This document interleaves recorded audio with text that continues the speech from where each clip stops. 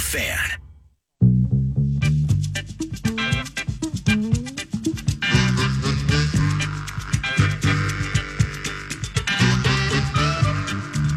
High fives for everybody.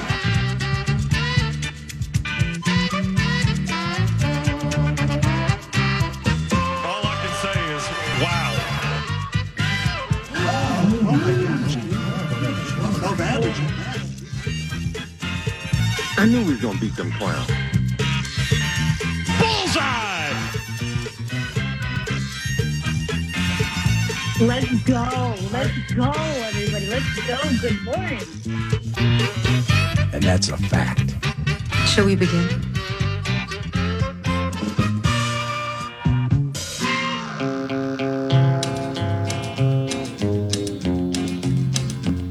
I hear the train a-comin', it's rolling around the bend, and I ain't seen the sunshine since I don't know when. I'm stuck in Folsom Prison. It's a Wednesday in the neighborhood being Eagan, Minnesota, and 8-1 Radio is in the air from Twin Cities Orthopedics Performance Center. This is 9 to noon. I'm Paul Allen. Nordo produces on site, and Brett Blakemore guides the great ship Love Covenant from the 651 Carpet Studios at FM 100.3. The kids call it KFAM. And we have Bonus Florio today. Mike Florio, ProFootballTalk.com, and also the author of the book Playmakers, NBC's Football Night in America, is in the equation. A couple of segments with Mr. Florio today, and we begin with the Minnesota Vikings, Michael, being number one in the Pro Football Talk Power Rankings. Why the ascension to the top dog? Well, let me just say this so there's no misunderstanding for anyone who may be listening. I only agreed to do 2 segments if you agreed to double my pay. Yeah, for sure. We're going to triple it. Okay, well, good, even better. So yeah, for sure. So you get 3 bobbleheads next time. The power rankings. No, don't send any more of those. My dog hates the Paul Allen bobblehead. I had to take it to the barn. I was going to leave it in the house. My dog is very irritated by the Paul Allen bobblehead voice. It's fine until I press the button. The moment it starts talking, that's when she loses her mind. Anyway, Eagles fans losing their mind at the fact that the Vikings vaulted to number 1 in the power rankings because hashtag the Eagles beat the Vikings. Well, that was week 2. That was a long time ago. You know, the power rankings for me are kind of like the old AP. Remember when it was UPI? AP and UPI polls? Oh, yeah. It's the college football poll concept that has taken kind of a hit in recent years because it's no longer the end-all, be-all to determining the national champion since they have a playoff. But, you know, if you're number 1 and you lose, you drop. You drop, period. Yeah. And it doesn't matter who you've beaten, you drop. And the fact that that Vikings-Eagles game happened so long ago relative to the season and where we are now, yeah, the Eagles had to drop. And the Vikings are the only one-loss team other than the Eagles who couldn't stay at number 1 after losing.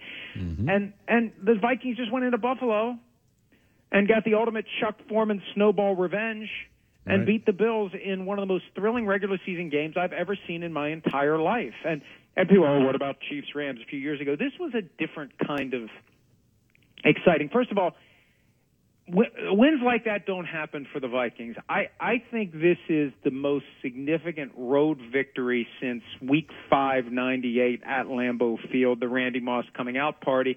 And that wasn't a close, exciting game. That was just, you know, the Packers' 2-time Super Bowl appearance.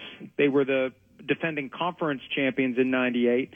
They go in there and beat the crap out of them with Moss going crazy. That was a huge night. And this is significant in a different way, but it just shows that this team can go on the road and beat a good team. And so they end up at number 1 because the number 2 team, the Chiefs, already were behind the Vikings. They've got 2 losses, and they lost to Buffalo at home. So I think there's no other team that would be number 1 right now other than maybe the Chiefs. But again, they lost to the Bills at home. They have 2 losses, and the Vikings just beat the Bills in Buffalo.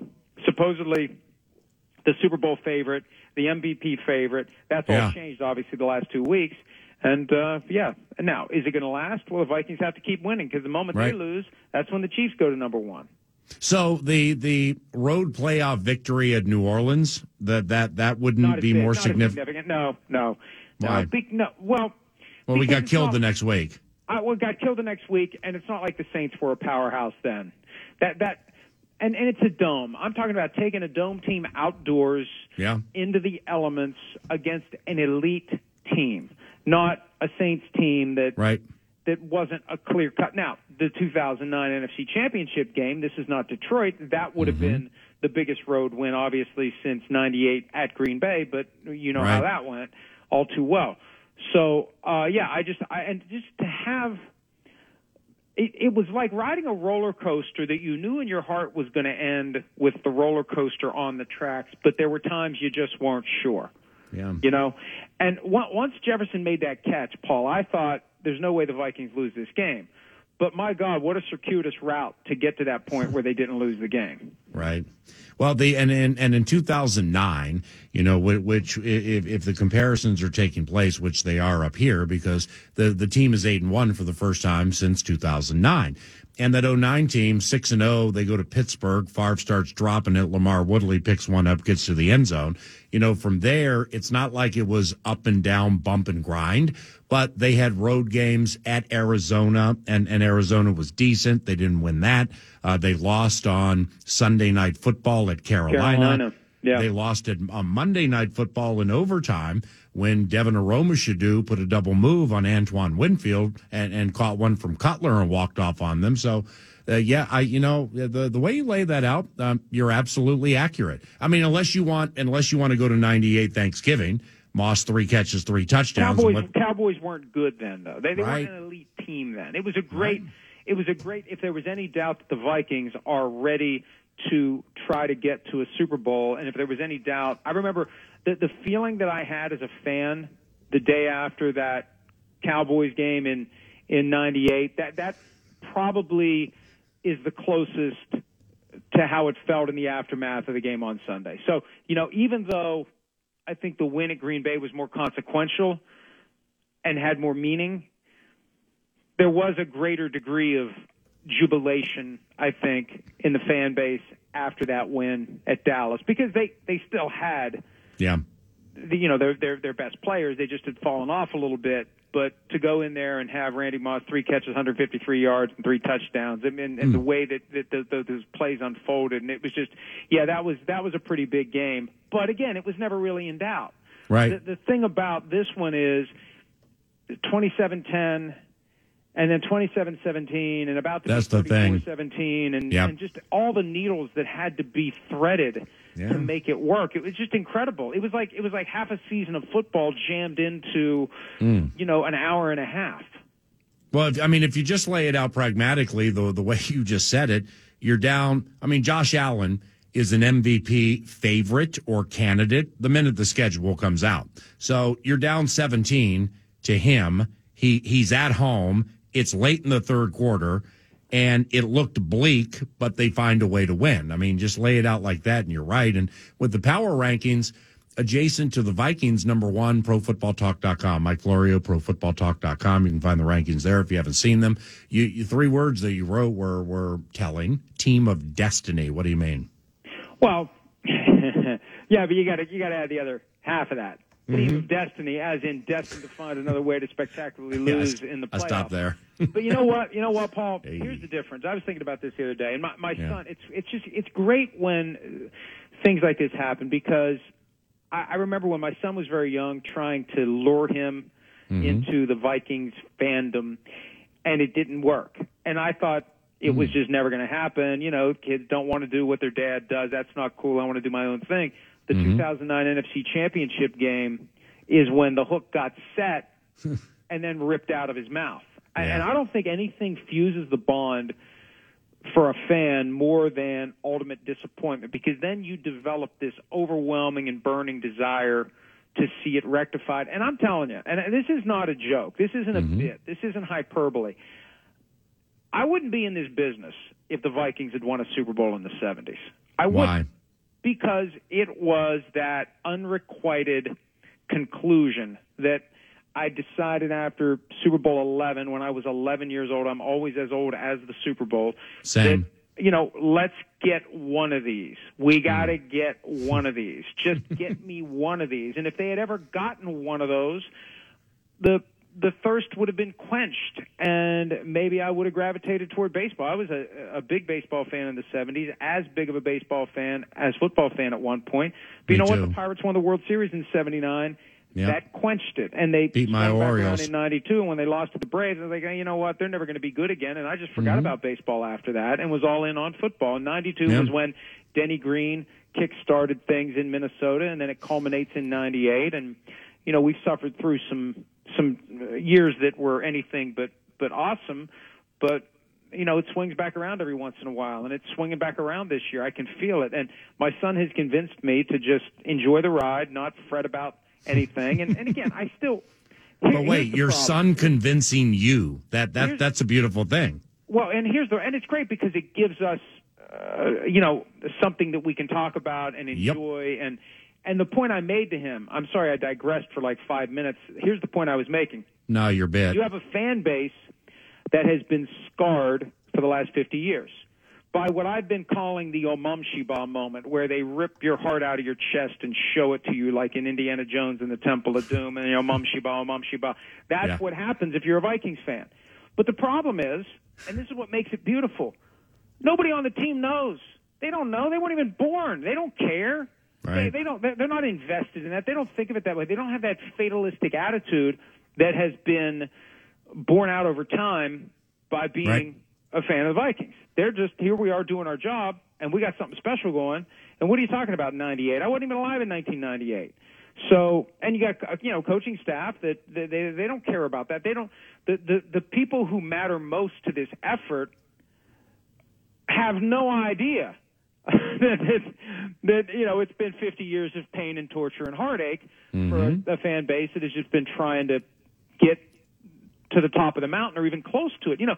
As bad as 0-4 in the Super Bowl, Paul, is 0-7 in the NFC Championship since the last Super Bowl appearance. Jeez. 0-7. I know. Hey, the Kirk Cousins never has made better throws than he's making this year. And he is a statistical anomaly for a fantasy football culture because a lot of his numbers are not nearly as good as they have been the last 3 or 4 years. But what's telling there, Michael, is the quality over the quantity. Some of these throws he's making, including those 50-50s to Justin Jefferson. There was a touchdown left hash front right of the end zone to KJ Osborne in the Arizona Cardinals game. They're the best throws he's made of his career. And, the Kirko Chains piece has, it seems it markedly has freed him to lead because he knows his teammates accept him and love him. And, Kirk, whether you like him or not, is super humble. And he does not, he abhors attention that like he gets with that Kirko chain bit. But when the team brings you in and in essence, passive aggressively, low key, or just not saying, we know where all the bones are buried with you, ma'am. And we know what others have said for many years about leadership or lack thereof. Well, if you're not going to take that spotlight, we're going to give it to you. And when he ran 16 yards in that Bills game and lowered the shoulder pads in the helmet and put the hit on the DB, the reaction on the sideline was like they just won the Super Bowl. I mean, jumping up and down, running down the sideline. The fact that he is accepted more greatly than he ever has been in his career, that's an undertone to this whole thing that I think is underrated. Somebody told me a few years ago that when it comes to quarterbacks, there are some who are natural-born leaders, like a Peyton Manning, who just walk through the door. They have an aura. They take over. They need no assistance. They need no support. They need no help. They are the king, and it's obvious the moment the door swings open and they walk through it.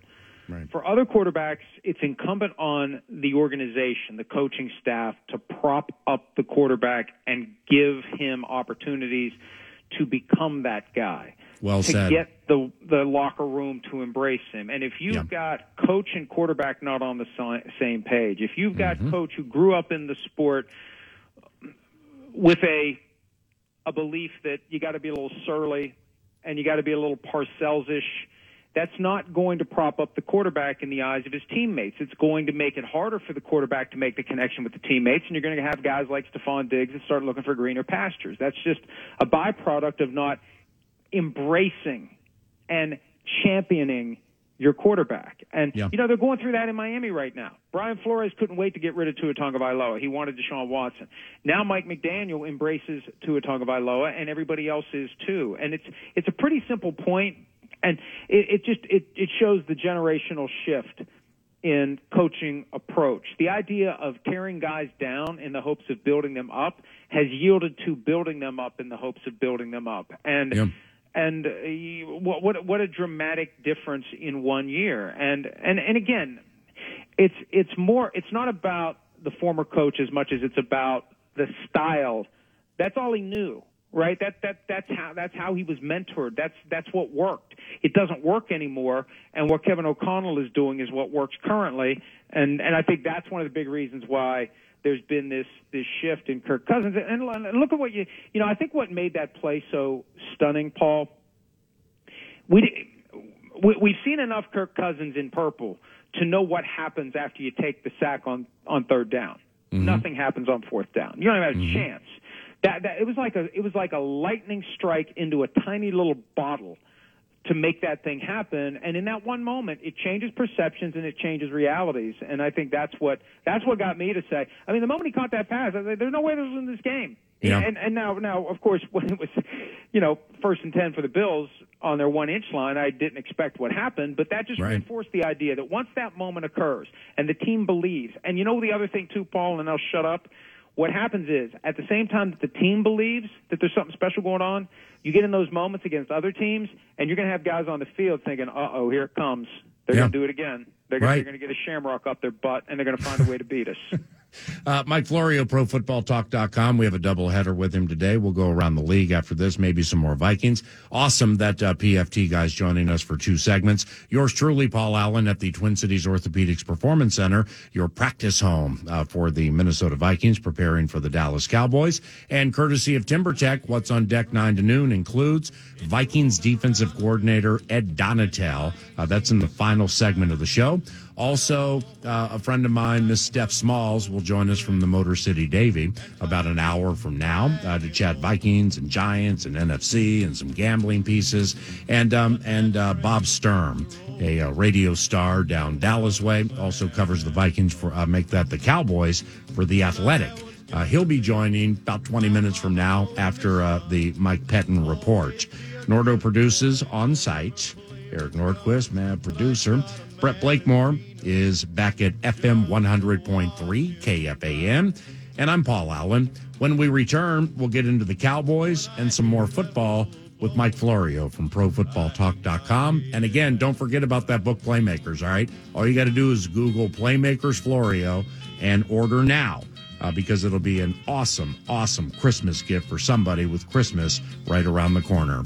Thanks very much for listening. We'll be back with PFT at when 9 to noon continues at KFAN. But first, we got that cash thing back at the 651 Carpet Studios. That cash thing, the Fan and Granite Logistics want to give you a shot at grand in your hand at the National Cash Contest at KFAN.com. Enter the keyword deposit. That is deposit for this hour. KFAN.com. Keyword deposit for a shot at a grand in your hand. More Florio next. I know I can't be free, but those people keep a moving, and that's what torture. Stop by and see us pregame on the Plaza 3 hours before every Vikings home game this season thanks to Shields. You can find out how you can be our Rube of the game and win a $100 gift card to Shields or at KFAN.com. Keyword events.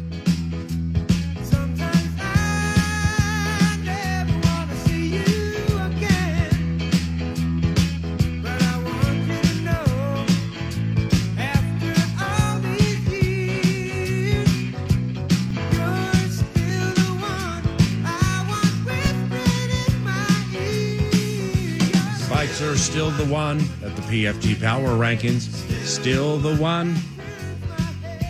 Yep, we're still having fun. Bikes are 8-1 as Mike Florio from ProFootballTalk.com rejoins. What's up with the Dallas Cowboys and that choked away lead at Green Bay? I didn't see the game, and I know you watch a lot more than me. What happened?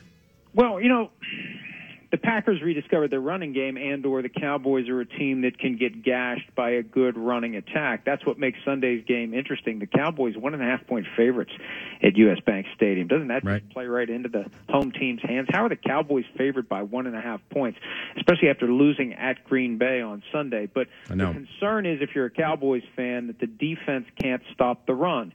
You got Dalvin Cook and Alexander Mattison, who can soften things up. Then you introduce some play action, and you've got JJ and TJ and Adam Thielen and KJ also who can take advantage of that. So I think that's the key. Yep. There was an interesting stat from ESPN Stats and Information that the Packers had the highest percentage of run plays of any game during Aaron Rodgers' tenure as starting quarterback, and also the highest rate of play action passes when they did throw the ball since 2020. So they came out there determined to run, and it worked, and that may be what the Vikings need to do. Now, and this is part of the chess match that goes in the week-to-week grind that is the NFL.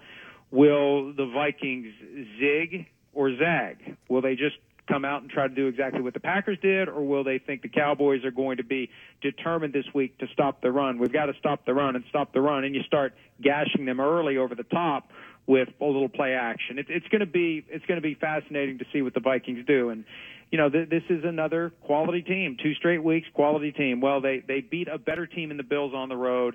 That dome is going to be rocking on Sunday. The Cowboys are good, but they're not great. And there's a long history between these two franchises, and it's going to be interesting to see if the Cowboys recover from losing that game in overtime on Sunday in Green Bay. Michael, the Thursday Night Football Amazon piece that you posted about 7:00 cornfields last night, it's intriguing because the games have been crap, and Atlanta, Carolina was bad, and here, after telling advertisers that it would average 12.5 million viewers for Thursday Night Football on Prime Video, and then quibbling with Nielsen as to the accuracy of the numbers, Amazon Prime has seen the official ratings slip to a season low. So is it because not everybody has Amazon or Amazon Prime, or the games have been bad, or both? Well, it's a combination of things. This is a shift that is going to take some time. The NFL is trying to get ahead of what is coming, which is basically, I don't want to say the death of traditional TV, but traditional TV is already over as we've known it. It's been a gradual process. It started with cable 40 years ago. I mean, Paul, when we were kids, there were 3 channels. 30 million people would tune in to watch Carol Burnett on Saturday nights.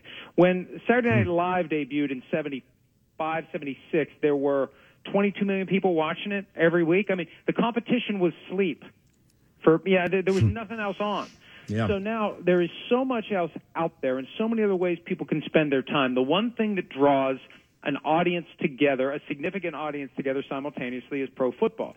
The problem is, as you go from the current model to streaming, what is your ceiling ever going to be? Is it going to be 20 million again? They had 29 million watching Cowboys-Packers this weekend. They had 40 million last Thanksgiving watching Raiders-Cowboys, and I bet it's going to be between 43 and 45 million next Thursday when Giants-Cowboys play, leading into Patriots-Vikings on Thanksgiving night. But it's the combination of streaming. The games aren't good. I think Amazon's expectations were too high. I think they were trying to speak it into existence.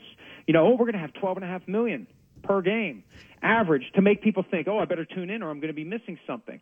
The numbers are falling short because the games haven't been good, and it's going to be an interesting test the rest of the way because most of the games over the balance of the package this season are pretty good, starting with Titans-Packers tomorrow night. So we'll see. They got a Cowboys game coming up. They've got a Bills-Patriots game coming up. They've got some good games still on the docket, and we'll see if it turns those numbers around. But the question is, what is that ceiling ever going to be? Is it going to be 20 million who are simultaneously watching an Amazon stream, or is that just going to just slide downward as the ceiling has gradually over the last 50 years gotten lower and lower? It's still the strongest, most potent product out there for getting an audience together all at once, but the maximum may go down even as our population keeps going up.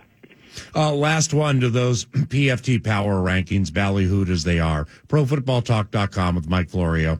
New York Giants at 4. It's written quietly, methodically. They just keep rolling. Brian Daboll, favored for Coach of the Year potentially. Is that the major factor here, or is there more? Well, Daboll has come in with a roster that had not done anything in recent years. And maybe the roster wasn't that bad. Maybe it was the coaching. Who knows? But they have carried over a lot of the guys that were there, just like Kevin O'Connell and Kwesi Adolfo-Mensah have. Joe Shane, the new GM of the Giants, and Brian Daboll have gone forward with the guys they inherited, and it's working. There's a Vikings-Giants game coming up that is going to be pretty damn compelling and consequential to the NFC playoff standings. So, yeah, I think Daboll right now, you look at it, Daboll, O'Connell, Mike McDaniel, 3 first-year coaches who are going to get guys fired. This is the kind of year where if you're a coach and you're not getting it done and you have an owner who's even mildly impatient, thinking, well, look, the Vikings, the Dolphins, and the Giants figured it out, I'll go get myself an instant winner next year. It really makes coaches look bad to have guys who come in with no experience whatsoever and they figure it out. And I think it makes it even more likely the Broncos are going to say, see you later, Nathaniel Hackett, because it manifests itself quickly whether you have it or not, whether you are going to be a Kevin O'Connell or a Brad Childress, where you're not suited for that next job up on the stack. And some guys are just good coordinators, like Josh McDaniels. Josh McDaniels may be the next Norv Turner. Great coordinator, so great as a coordinator. From time to time, an owner's going to say, hey, I'll make him the head coach. Oh, wait, I shouldn't have done that. And then he goes back and he's a coordinator. Hey, he's really good. Maybe I'll make him a head coach. I shouldn't have done that. There's a chance that McDaniels falls in that category. McDaniel, Daboll, and O'Connell, the category of guys who step into that next job and do it really well. That was awesome, my brother. Thanks for the double Good dip. talking to you, pal. I'll call you next week, all right? See you. Mike Florio, ProFootballTalk.com. That book, Playmakers, excellent for Christmas gift giving. Very easy to find. In fact, on the front page of ProFootballTalk.com, on the right, like in the middle, you can find it right there. We thank Mike Florio for the old Ernie Banks trick. Did a doubleheader. Let's play 2 with Mike Florio. And when we return, Bob Sturm, a radio host down Dallas way, also a writer for The Athletic. He covers the Dallas Cowboys. He was at Lambeau. We will get some adversarial intel from Bob Sturm around the corner. But first, the weekday and daily Mike Pettine report, updating you on the Minnesota Vikings. And here they are. Time now for the Vikings Report on The Fan, presented by the Minnesota Lottery. Vikings assistant coach Mike Pettine joins PA after this from the Minnesota Lottery. EKFAN.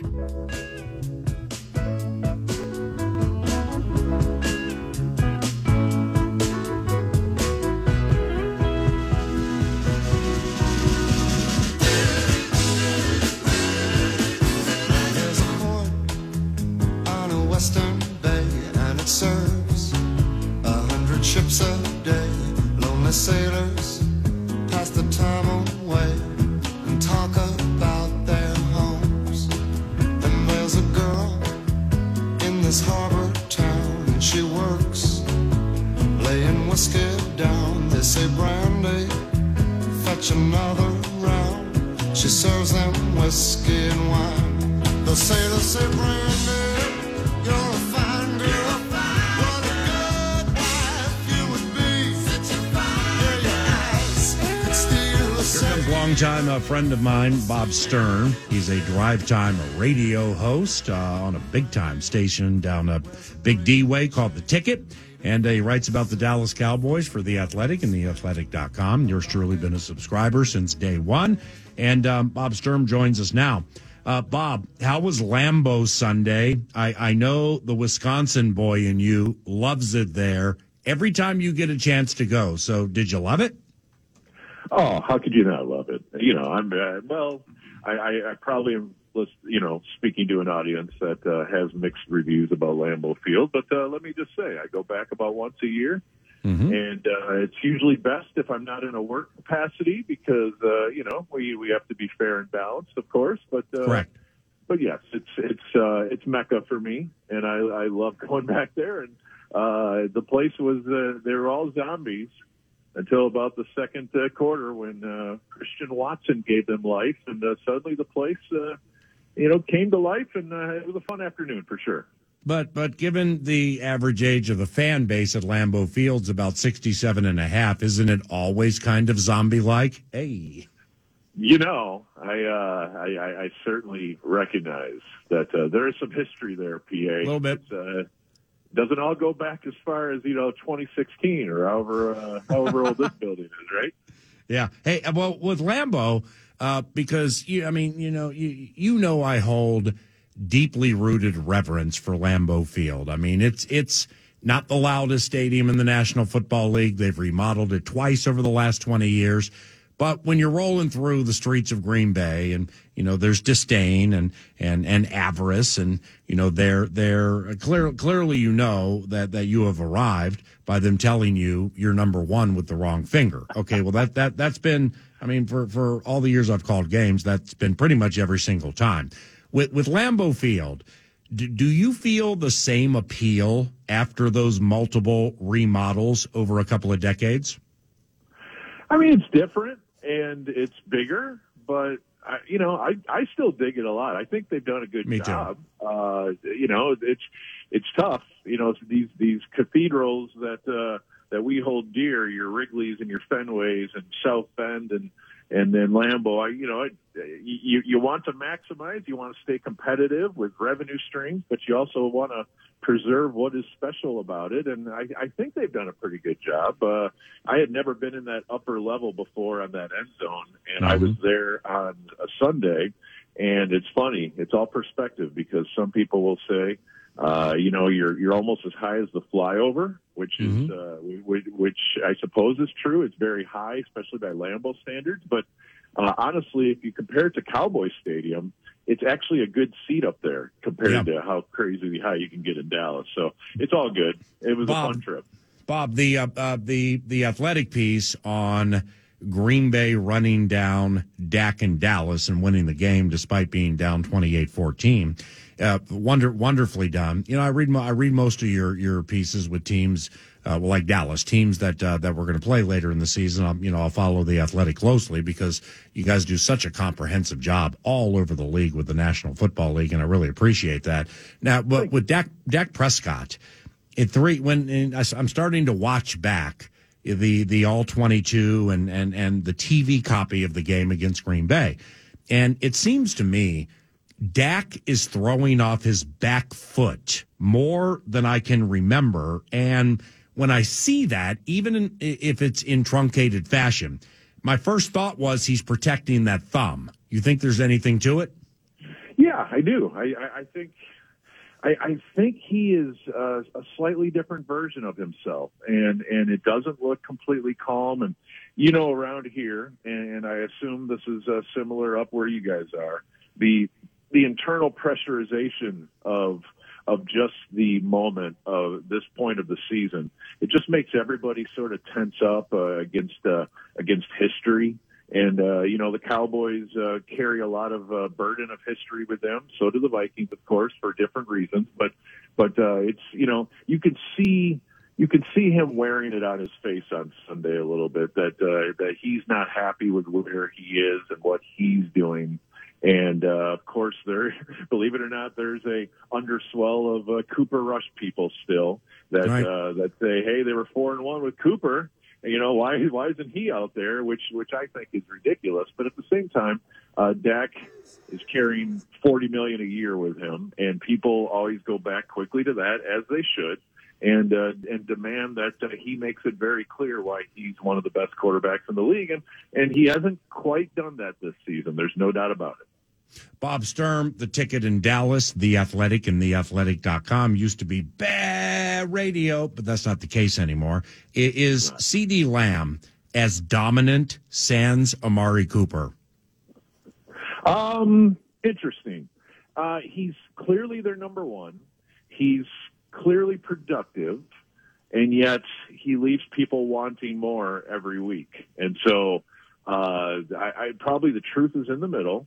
Also, it's to this day, very much a mystery why Amari Cooper was dismissed. Some people say because, he got on their bad side by missing a couple games because he wasn't vaccinated last year. And so he missed 2 key games around Thanksgiving, and they lost them both. And so, it was a belief that the front office sort of shut down their commitment to him when he went that route. And I don't know if that's completely true, but it was a very odd decision when the wide receiver market was exploding to trade Amari Cooper for a 5th-round pick. It's just like, what are you doing? They just wanted to move his contract, I guess. Then the wide receiver market showed us that $20 million is not that crazy for a guy of Amari Cooper's stature. So is CeeDee Lamb a number one? Probably. Is the Cowboys' offense better without multiple threats? No way at all. So that's why they're flirting with Odell Beckham every week, is the belief that they have a vacancy, which they made themselves for no real apparent reason. Bob, where are the Dallas Cowboys consistently vulnerable on defense, and why? Well, I would say the running game is a product of a great pass rush that is great because they stunt more than any team in the NFL. So it could be TE stunts or ET stunts or games or twists or whatever you want to say. The Cowboys have movement in their front four more than anybody. And what that does, of course, is it causes a lot of havoc on offensive lines and pass pro. The flip side, though, is when you're exchanging gaps and you're doing all this movement, if they catch you with a run at the right situation, they can gash you big time. Like the Aaron Jones touchdown on Sunday is a great example of the Cowboys stunting and opening up a hole because they weren't all on the same page. So they're vulnerable because of what makes them special in a different department. They're great at rushing the passer. They can absolutely throw a quarterback around the field on a given day with Micah Parsons and DeMarcus Lawrence, but they give up something to get that. And the last few opponents, and people anticipate the Vikings on Sunday, have been able to attack that and actually have great success. What do you think of linebacker Leighton Vander Esch? And the reason I ask is I tape a one-on-one interview with Vikings head coach Kevin O'Connell every week. Oh, good for you. And when he was talking about Leighton Vander Esch, I mean, there was glowing praise.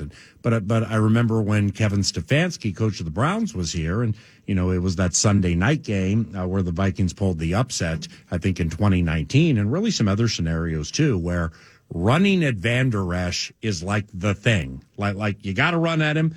And you run at Parsons to take him off his game because he's so dynamic pass rushing. Yeah. But what do you think of Leighton Vander Esch? It's interesting because it's a little like the Dak conversation, where if you say, well, he's a first-round pick that needs, say, $10 million a year, you say that's not good enough. But now they declined his 5th-year option, and he's playing on $2 or $3 million on a 1-year deal, and you're like, that's a solid NFL starter.